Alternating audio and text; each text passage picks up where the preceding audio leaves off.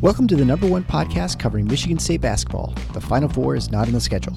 Join Rod and me, Eric, as we dive deep into the Spartans to get you prepared for every game.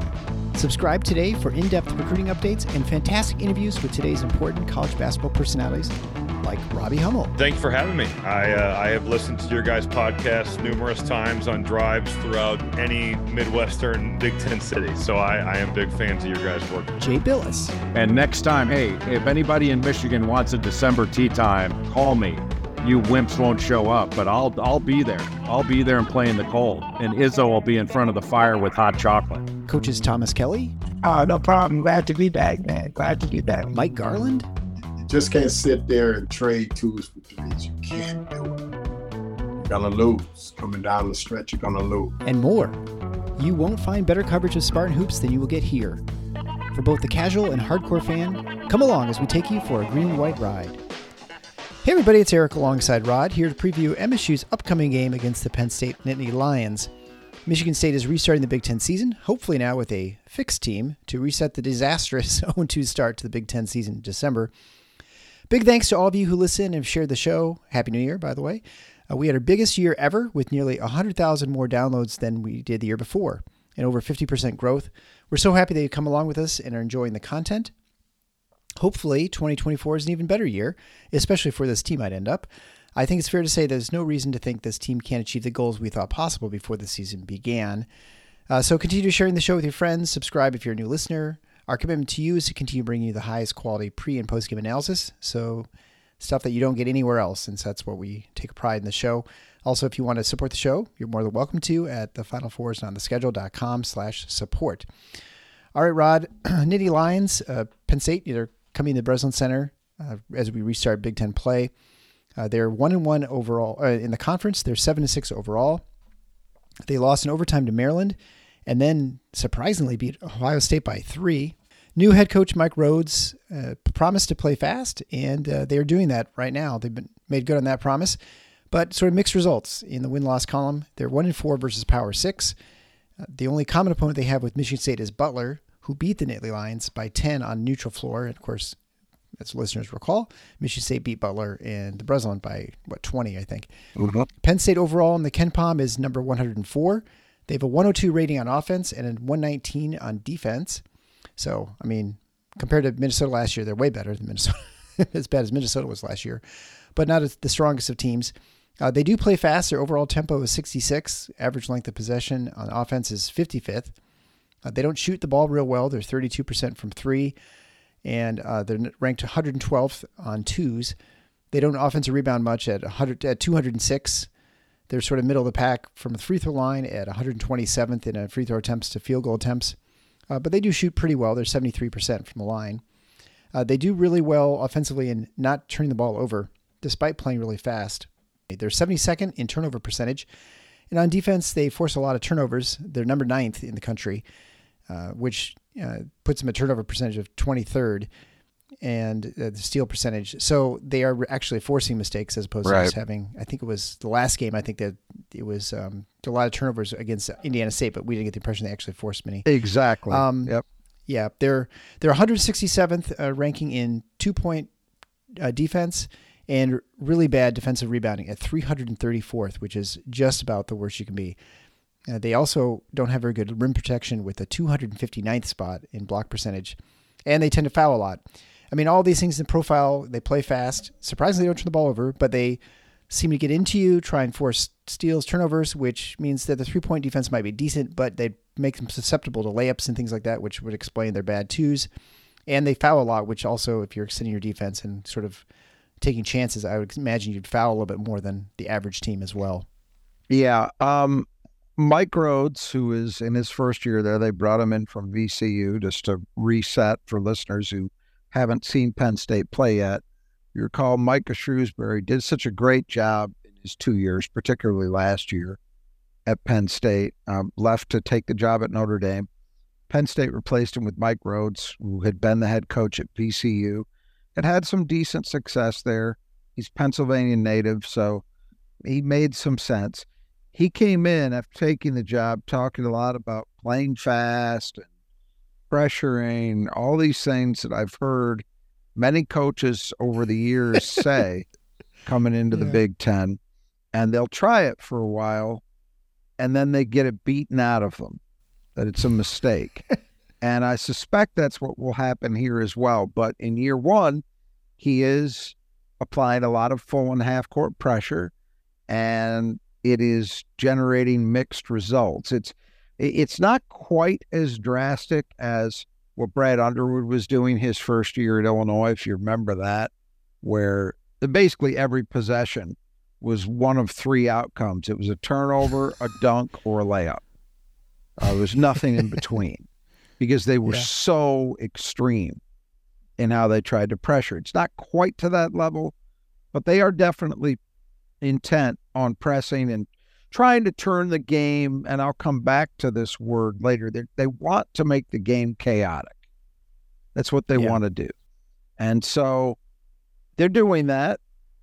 The two Big Ten games, they would have reason to be encouraged by because, they lost to Maryland, but that was on the road and it was in overtime. And then they beat Ohio State, so they were very competitive in those two games. Many of their other losses don't look as good. So I think on balance, my position on them is not very different than it was in the preseason, which is this is going to be a tough year. And particularly if Rhodes is intent on playing the way he was talking about, and he has proven to date that he is, I think they're really going to find it tough. And I think as Big Ten play unfolds, we're going to see that. You start with this game. Is pressing Michigan State really the smartest way to play against them? I don't think so. I wouldn't guess so, I don't think so, but I expect Penn State to do it. And so really the game is as much as anything else is probably going to be won or lost on the basis of how well Michigan State deals with that pressure. And when you can reduce it to that simple of an equation, and you've got an experienced team, particularly with experienced guards who don't turn the ball over as much as many previous MSU teams do anyway, I don't think that's a good matchup. But we will see. It's just it's a restart of the program because they not only did the coach change, but almost the entire roster is flipped. They've got two guys in their rotation who are holdovers. That's it. One of the two barely plays. The other is their leading scorer and has had a great season thus far for them. But other than that, the roster's entirely flipped over. It's a ton of transfers. He didn't have time to really bring in freshmen. So it's a ton of transfers. And, you put all that together, the style of play, the roster turnover, a new head coach, all of those things. And I think you're getting what was reasonable to expect out of them, which is a tough year. And again, the one-on-one start in the league is not bad, but I don't think it's going to stay that pretty a picture for very long. That's my assumption. And I still think, we can look at Penn State where they are. Minnesota, I think, has been better than people expected. And so those are your two teams that I think most people felt coming into the season were going to battle for the basement. And I still think that's true, even though they're the two worst, or even though they played better, rather, than some might have expected. I still think they're probably the safest bets. Now, I say that with one caveat. We got to watch at Michigan to see if Doug McDaniel is, in fact, academically eligible or not. There were very strong rumors late last week that he's about to be declared ineligible when the second semester begins, which for them, I believe, is January 9th. That would be the date that this would happen because their second semester starts on the 10th. If that's true, then Michigan will be in that category as well, in my view, because they'll be completely without any guards of any type, never mind a point guard. But for now, I think it's still Penn State and Minnesota that are kind of jockeying over that spot. Yeah, I guess I would. after watching Iowa play a little bit this year, I would throw Iowa in that they could potentially have a really bad season. But we'll see how that. They could. I'm giving them a little bit of a bump just based on what Fran McCaffrey's been able to do there. But you're right. Mm-hmm. The picture is not very encouraging for them either. They're definitely, all four of those teams we've just mentioned are that's the rear pack in the Big Ten.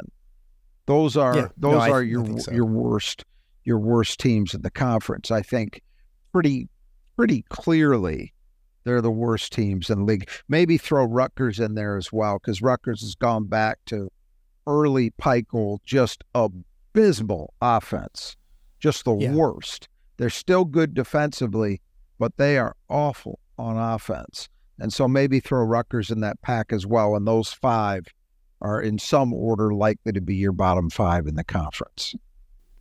Yeah, and I'll be honest, I'm not sure what Rutgers' Big Ten record is, but I know all those other four teams all have a win. They're 0. I think Rutgers is 0-1.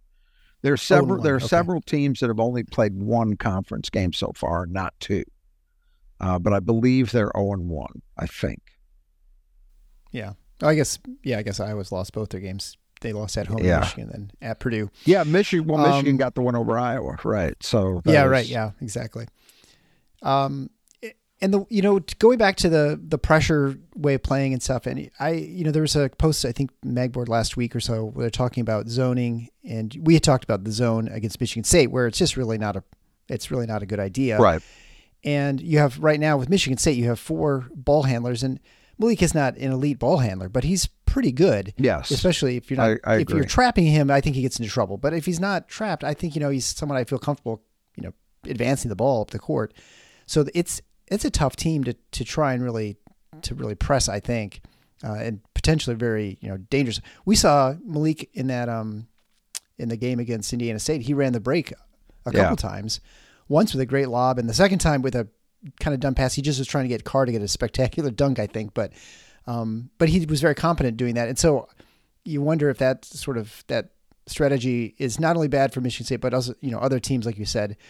And just the other thing I was thinking about is that with the zone, you wonder if that just like pressing all the time, using a zone is just not some strategy that in the modern game is just a very wise decision, just because of the skill level of players. You don't see it. The last team, when I was growing up, you would see contenders play that way.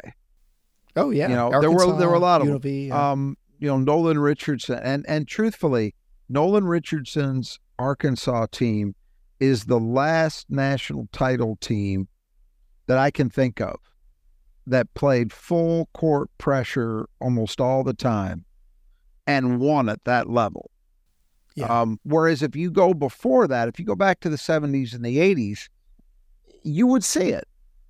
You absolutely would see it.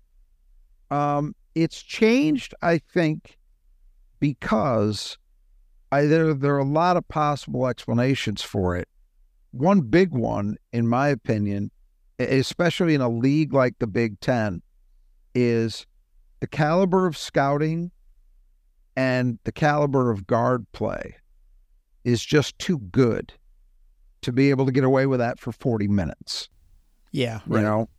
I think you can utilize pressure in selective ways and have it work for you. I think, for example, Chris Collins' Northwestern team the last couple of years has done some of that in the half court, where they've been very aggressive with their guards, with their perimeter guys, in applying half court ball pressure, and that's worked. I can think of early Matt Painter teams. He hasn't done it so many years that I think people have forgotten, but in the early years Painter was there, he had some teams that really relied on half court ball pressure, and it was very effective for them. So there are ways you can do that, but not the full court, full tilt. We're going to trap, look to force turnovers as the main goal. That's tough to do. And I agree with you about Michigan State. I think it's a particularly bad matchup against a team like this. Where Malik Hall helps you most of all, It's not just he's a veteran and he's got a handle and he can pass, but he's 6'8". And it's important to have Right. somebody who can play an active role in your pressure break, who's got the ability to see over the top. When you've got a smaller group, it can sometimes be a problem, and Michigan State's got decent size at the guards. Tyson's small, but, Hogarth's 6'4", Akins is 6'4", 6'3".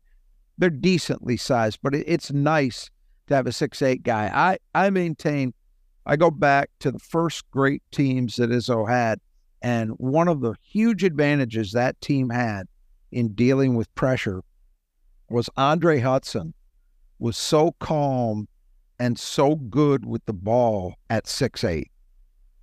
It's just a big advantage when you've got somebody at that size that you can actually utilize. You're not just putting them on the forecourt. They can actively play a role in breaking pressure. And I think Malik Hall is good enough to give them that. All right, well, let's get into the lineups here. Brought to you by the Brothers at Just Two Gutters, where they sponsor the segment to the player that Michigan State needs to keep in the gutter for Penn State. So we'll begin with the starters.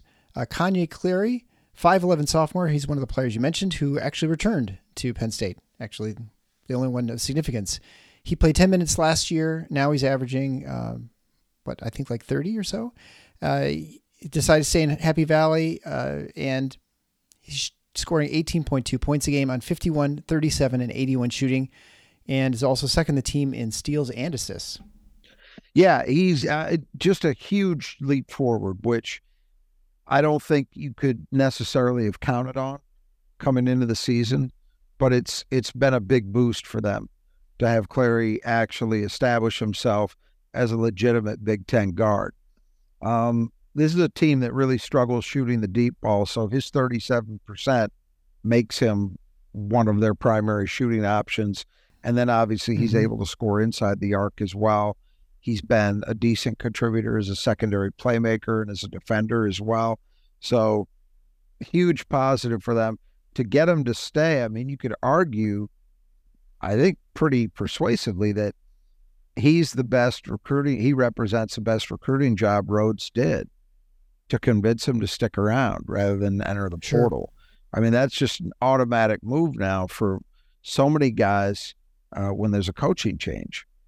In fact, in Rhodes' case, he got two of his guys to follow him from VCU when he left. Right. So it goes to show, like, it wouldn't have been surprising to see more guys go to Notre Dame. But it didn't happen here, and that's a big positive for them. Because that's the one thing that Penn State can lean on is that they've actually got a Big Ten caliber set of guards. I'm not saying they're the best guards in the conference, but they hold up. They measure up when you compare them. Him and the next guy we're going to talk about, Ace Baldwin. Those guys measure up. That you see them play, like, that's a Big Ten backcourt. Sure. Now, I haven't watched any Penn State basketball this year. This will be my first opportunity to watch them play. Are a lot of his buckets from like off steals, and is that why he's averaging 18, or is he getting a lot of the stuff in the half court? Have you had a chance to see them? It varies, but yeah, I mean, Penn State absolutely is an example of a team that, as the cliche goes, tries to turn defense into offense. No question about that. All right, so we'll move on to the second player, Ace Baldwin, 6'1", as you mentioned, followed Rhodes from VCU to PSU. It's been a very important addition to the Nittany Lion backcourt. He runs the point, leads the team in assists at about 4.5 a game with a 2-to-1 assist-to-turnover ratio. Leads the team in steals at 3 a game, averaging 13.6 points a game on 36, 30, and 79 shooting. I think he was a little better shooter at VCU, if I recall. So that seems like it's down a little bit. And gets the line a bit. He gets about 5 free throws a game. So he is one of their most dynamic players, and obviously he's probably as important as Clary. Yeah. The shooting's been a disappointment. And it's not like he was a knockdown shooter. As a sophomore, he was pretty good. He was 41% from 3 as a sophomore. Last year, he was down to 34%. But there's He's at 30 now. It's not, they hoped for more. The other problem with that is that his attempts are way up. He averaged 3.7 3-point attempts per game last year. He's up to 5.2 this year. So he's shooting more and shooting them less efficiently. So that's making the same amount. yeah, that's a disappointment. You would hope to, it's basically not much of a difference. He made 1.3 threes per game last year. He's at 1.5 this year. So it's not much of an uptick, despite 1.5 more shots per game. There's certain things. He's getting more free throw attempts. He averages almost 5 free throw attempts a game. So when you got a guy who's a 79% shooter, and he's always been a good free throw shooter, that's a positive. As a playmaker, he's been solid. I think they maybe hope for a little bit more, but some of that is also down to who he's surrounded by. Yeah, right. People get making shots. It's hard to get assists. But look, the bottom line is this is a guy who I believe he was A-10 Player of the Year last year at VCU. And they had hoped that he would give them he's a different player stylistically than Jalen Pickett was, who was so good for Penn State last year. But I think the hope was, all right, Baldwin gives us a guy, maybe not quite that level of impact, but something close, and a guy who can lead the team, be the point guard, be a very productive player, play like a veteran, and he has provided all of those things. They've got reason to hope. There are enough games left in the season. They can certainly hope that his jump shooting improves in terms of its efficiency. I don't think it's crazy to think that, well, maybe he'll find the range a little more regularly. That's possible, and that would help Penn State certainly. But these two guys together definitely give Penn State a quality Big Ten backcourt. So moving on to Zach Hicks, 6'8", 200-pound transfer from Temple. He started every game so far for Penn State. He's averaging 6.7 points a game on 33, 31, and 63 shooting with almost 3.5 rebounds a game. Yeah. Well, again, they needed bodies, right? And so they went whole hog in the portal. They got Hicks, who was a solid player at Temple. He's been okay. I think they'd hope for a little more consistency as a shooter, maybe hope for a little more production as a rebounder. But, this is where I think Penn State starts to slip when you get past the backcourt and you start looking at the front court guys and their bench. That's where they don't really measure up to many other Big Ten teams. Moving on to Puff Johnson. That's a great name. 6'8" transfer from North Carolina, averaging 7 points a game and 3.5 rebounds a game, shooting 36, 24, and 67. Yeah. He did some time at Carolina, one of 2 Carolina transfers on this team. And I think it's fair to say they had hoped for more. Yeah. He's brother of Cam Johnson, who's played at Carolina as well, and is in the NBA now. I think he's still with Phoenix. Can't remember, but he's in the NBA. And he was a very, very good shooter. And I think the expectation has always been that Puff would eventually find consistency with his shot and be that 6'8" shot maker that's so valuable in the modern game. Well, it hasn't ever happened. I think the other thing was Penn State was hoping, okay, if he's in a spot where we're asking more of him, he's going to get more consistent minutes, maybe he grows into that. And instead of, we're just fighting for a role at Carolina, that also has not happened. I mean, the 3-point shooting is abysmal. That's really, really bad. But the thing is, Penn State doesn't have really any better options. So they got to continue to just ride it and hope that he eventually goes on a hot streak and finds something there. And finally, Kudus Wahab, 7-foot senior, back the second time in the Big Ten. He came from Georgetown. He's previously at Maryland. He's averaging 9.9 points a game and 8.8 rebounds a game, shooting 65% from the floor and 71% from the line. But despite being 7 feet tall, he doesn't have a lot of shot blocks, only averaging a little over 1 block a game. Yeah, it's his second tour of duty in the Big Ten. You mentioned he had done a year. What a career. So he started 2 years at Georgetown. Then he transfers to Maryland. Then he goes back to Georgetown. And then he leaves Georgetown when they made a coaching change, and he comes to Penn State. There were really high hopes, if people remember, and I don't know how well they do, when Maryland brought him in, he was coming off a really good sophomore season at Georgetown. And there were hopes that he was going to be a really, really big-time addition to Maryland. And he was okay, but only okay.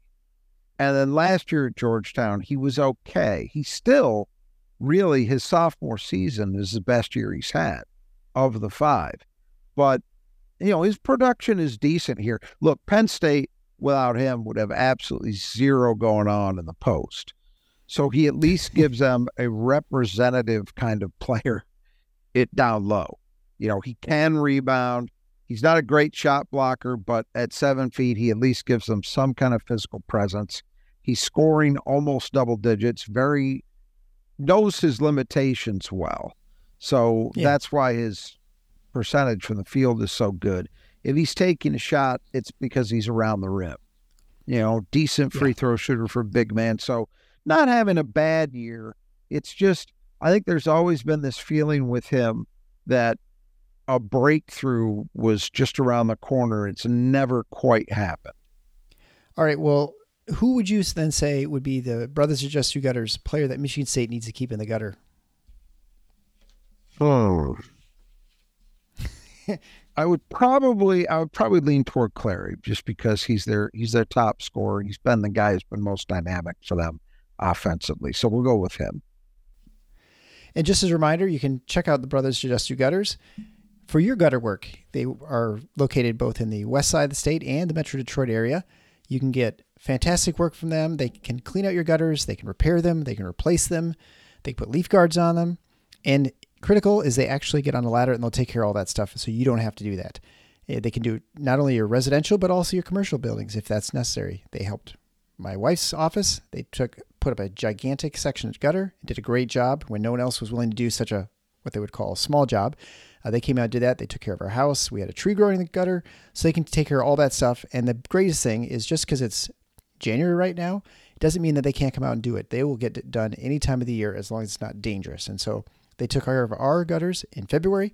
So if you want gutter work done or you're tired of those big icicles hanging on that look like they're going to impale you, call the Brothers to Just Two Gutters, 10% off your estimate if you mention Final Four when you contact them. You can find contact information below in your podcast player or on the episode page at the website at thefinalfoursontheschedule.com. All right, so moving on to the reserves, DeMarco Dunn, 6'5" transfer from North Carolina, averaging 7.2 points a game on 43, 39, and 65 shooting.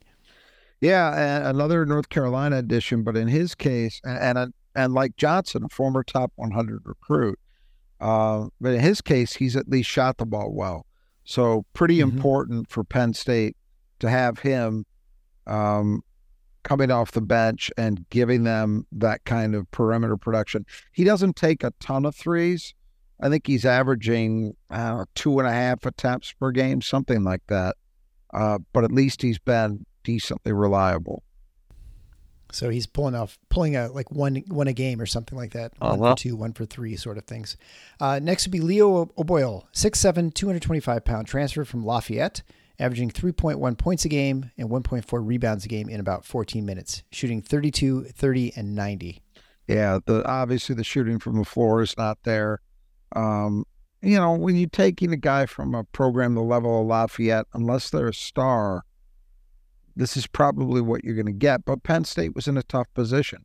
Rhodes got that job, I think it was April. And, the portal was going, but when you have to rebuild an entire roster, I don't know what the final numbers ended up being, but I'm thinking they probably took in about 7 or 8 guys at least in the portal. So they're not all going to be stars. And so O'Boyle's basically playing a role. He's big enough that, they can play him as a small ball 4 off the bench. And that's kind of what they're getting a placeholder, basically. Next will be Raquandis Mitchell, 6'5", transfer from Kansas City. He's averaging 2.8 points a game in 10 minutes a game, shooting 29, 25, and 67. Yeah, disappointing because he had done some good things for Kansas City. I think they expected, which made it actually all the more important that Clary has emerged the way he has, because I think they were counting on more from Mitchell than they've got. The shooting's been a real struggle, obviously. Next up would be Nick Kern. He missed last game with a lower body injury. He's averaging 5.8 points a game and 4.3 rebounds a game in 22 minutes. He's 6'7" transfer from VCU. He followed Ace Baldwin, and he's shooting 49% overall and 71% from the line and 0 for 8 from the 3. Yeah, he's playing a big role. 22 minutes a game, fair amount for a guy off the bench. And it would be a blow if he can't go in this one. He's obviously a guy who scores primarily inside the arc, but he's also a pretty decent rebounder. And it'll be a negative for them if he can't go. And that just seems, I wasn't able to find a lot. He had been hurt in their previous game to the last one, which I think was against Ryder, and had gotten banged up something in the lower body, and then didn't play against Ryder. So we'll just have to see if he takes the floor or not. Yeah, I was just looking at the official injury report, and he's still listed as questionable for Thursday's game. Well, there you go.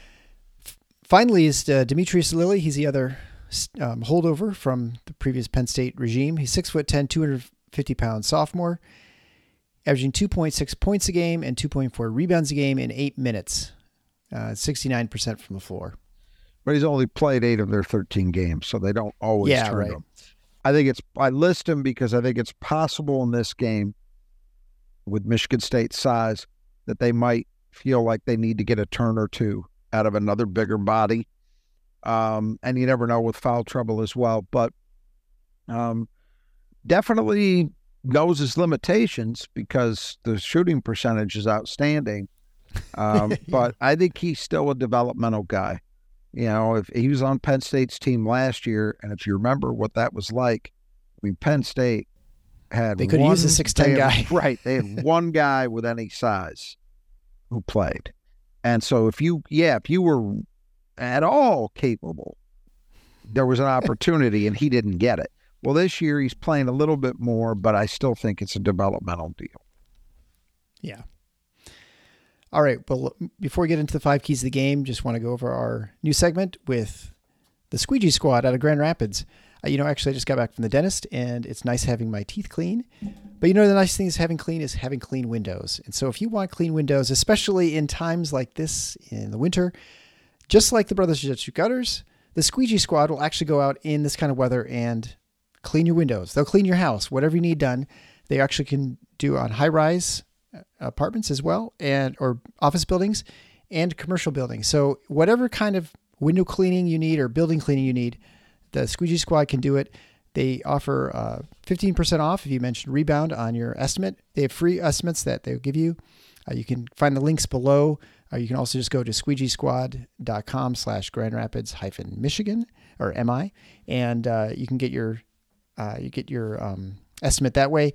They will do a really good job on your house because they use the power washing, but they don't blast it from the ground and they don't clean your windows from the ground. They actually get right up next to it to make sure everything's nice and clean.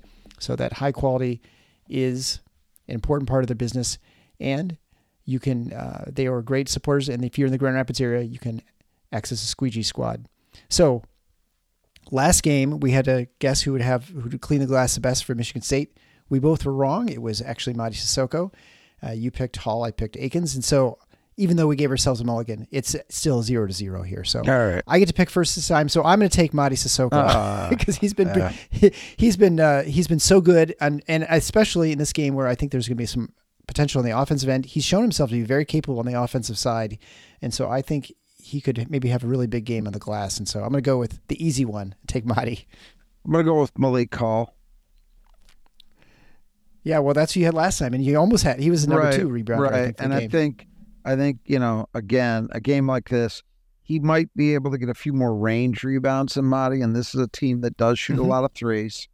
But yeah, he's the next best choice in my opinion. I would have gone Madi first as well in this one.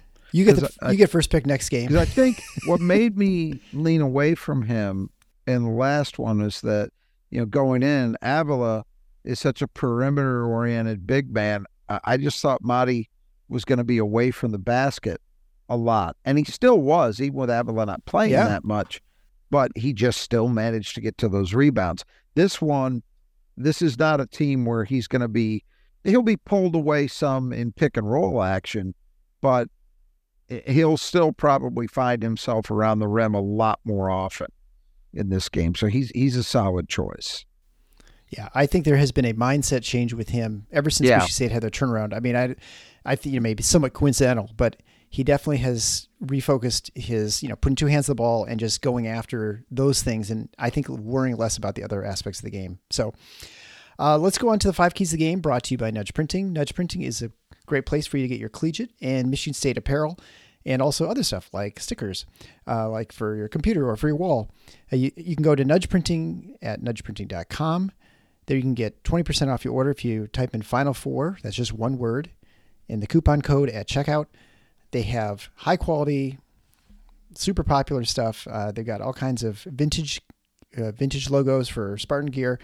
They've also got all the classic stuff. They're instrumental in the Spartan Strong fundraising effort back in February. Gabe and his wife, Brittany, are great Spartans, and they do everything here in the state of Michigan and Portland. And so it's all homemade stuff here, screen printed, high quality stuff, and your family is going to love this stuff because it's just super comfortable, wearable, and so you can't go wrong. So check out Nudge Printing at nudgeprinting.com. All right, so 5 keys of the game. The first key is the glass. So as we mentioned earlier in the setup here, Penn State is not a good rebounding team. They're just really bad, and so especially defensively, they're like one of the worst teams in the country. So an opportunity for Michigan State, who has shown this season have a lot more ability to get some offensive rebounds, so maybe get some work done. Yeah, Michigan State really should control this game at both ends. I mean, there's no excuse not to. This is not a team with a lot of size. Their guards are not particularly good rebounders either. There's just no excuse for not controlling it. And controlling it means really shutting down second chances for Penn State. But at the other end, really creating some of those second and third shots for yourself on offense when you do miss. In a league like the Big Ten, you don't often see a team that profiles like this at both ends. So when you do come across it, you really need to exploit it. And the second key to the game, chaos. Yeah, and we talked about it near the outset. Penn State's MO is to turn the game into kind of an ugly affair, where there are a lot of turnovers, a lot of herky-jerky play that the game doesn't find an easy rhythm. That's what they want to do because, quite frankly, they don't have the personnel to beat a team like Michigan State if the game is fairly smooth and Michigan State does find a rhythm. Penn State's in a lot of trouble. So the key for Michigan State, and it's listed number 2 here, but it's almost certainly the most important element going into this game, in my opinion, is MSU has to handle that pressure and not just survive it, but punish it. You don't want to be in scenarios where most possessions, you're getting the ball over after 8 or 9 seconds, and you're just kind of surviving it. And then you're having to go into your half-court offense, with 10 seconds almost already gone off the clock. That's not the recipe for success. The recipe for success is break the pressure and then get it to the rim or get open 3 looks and punish them for it. Make them pay for opting to play that way. That's the key. Obviously, it goes without saying, you can't afford to be kicking the ball around a lot and make a lot of mistakes, especially live ball turnovers, which would give Penn State chances to generate easy offense for themselves. Those are the things you really want to avoid. But as I say, it's more than just avoiding that. It's actively turning what Penn State is opting to do into a problem for them by virtue of attacking it. Right. Yeah. How long do you think that Rhodes will maintain his frenetic strategy? Do you think it'll be 2 years? Because his career? No, just the attacking style in the Big Ten. No, but I mean, we saw Richard Pitino. You're not talking about this game. You're talking about how many years he does it. I mean, yeah, okay. Not this game. Yeah, like how many? Like it will be next season too, and then he'll abandon it, or do you think it's going to be he'll stick with it? I mean, this is assuming it doesn't work as well as he hopes. Which I think every one of these history guys says it won't. If you want to go back and you look at guys of recent vintage. So guys recently, and I'm being loose with my use of recent, but it incorporates most of the guys who came into the league doing this. Brad Underwood did it. I think by year 3, it was entirely gone. Yeah. Pitino never really quite gave it up, I feel like, until maybe the last year or so. No, he backed off it considerably. He would still do it occasionally, but he backed way off. His early, his first go around, it was pretty steady pressure, and he got ripped up. Feels like my memory is Pat Chambers played that way a lot early on at Penn State and backed off it real quick, and Fran McCaffrey did. Yeah, he does much less now pressing, yeah, for sure. It's not to say that you never do it, but you can't make a steady living doing it in a league like the Big Ten. Just the scouting, the prep, and the guard quality is just too good, in my opinion, to get away with it. I think how long he sticks with it is probably a function of two things, because you do have to remember, at a place like Penn State, and the very fact that Mike Rhodes has the job is evidence of this. The stakes are lower. They proved that. Because if the stakes were really high, if they were really serious, and this is not a knock on Mike Rhodes, it's just a fact. If they were serious, they would have done what it takes to retain Micah Shrewsbury, who had turned them in year 2, had made them an NCAA tournament team that won a game when they got there, and in the round of 32 really pushed, I believe it was Texas, really pushed them and could have won that game. And then he would have been in the Sweet 16. That's rarefied air for Penn State, and they didn't care enough to keep him. So the message that sends has a number of implications. One of them is that, well, if you're coaching at Penn State, you get a long leash because they don't really care that much. Pat Chambers' career would back that up. Now, I liked Pat Chambers as a coach. I thought he did some good things there.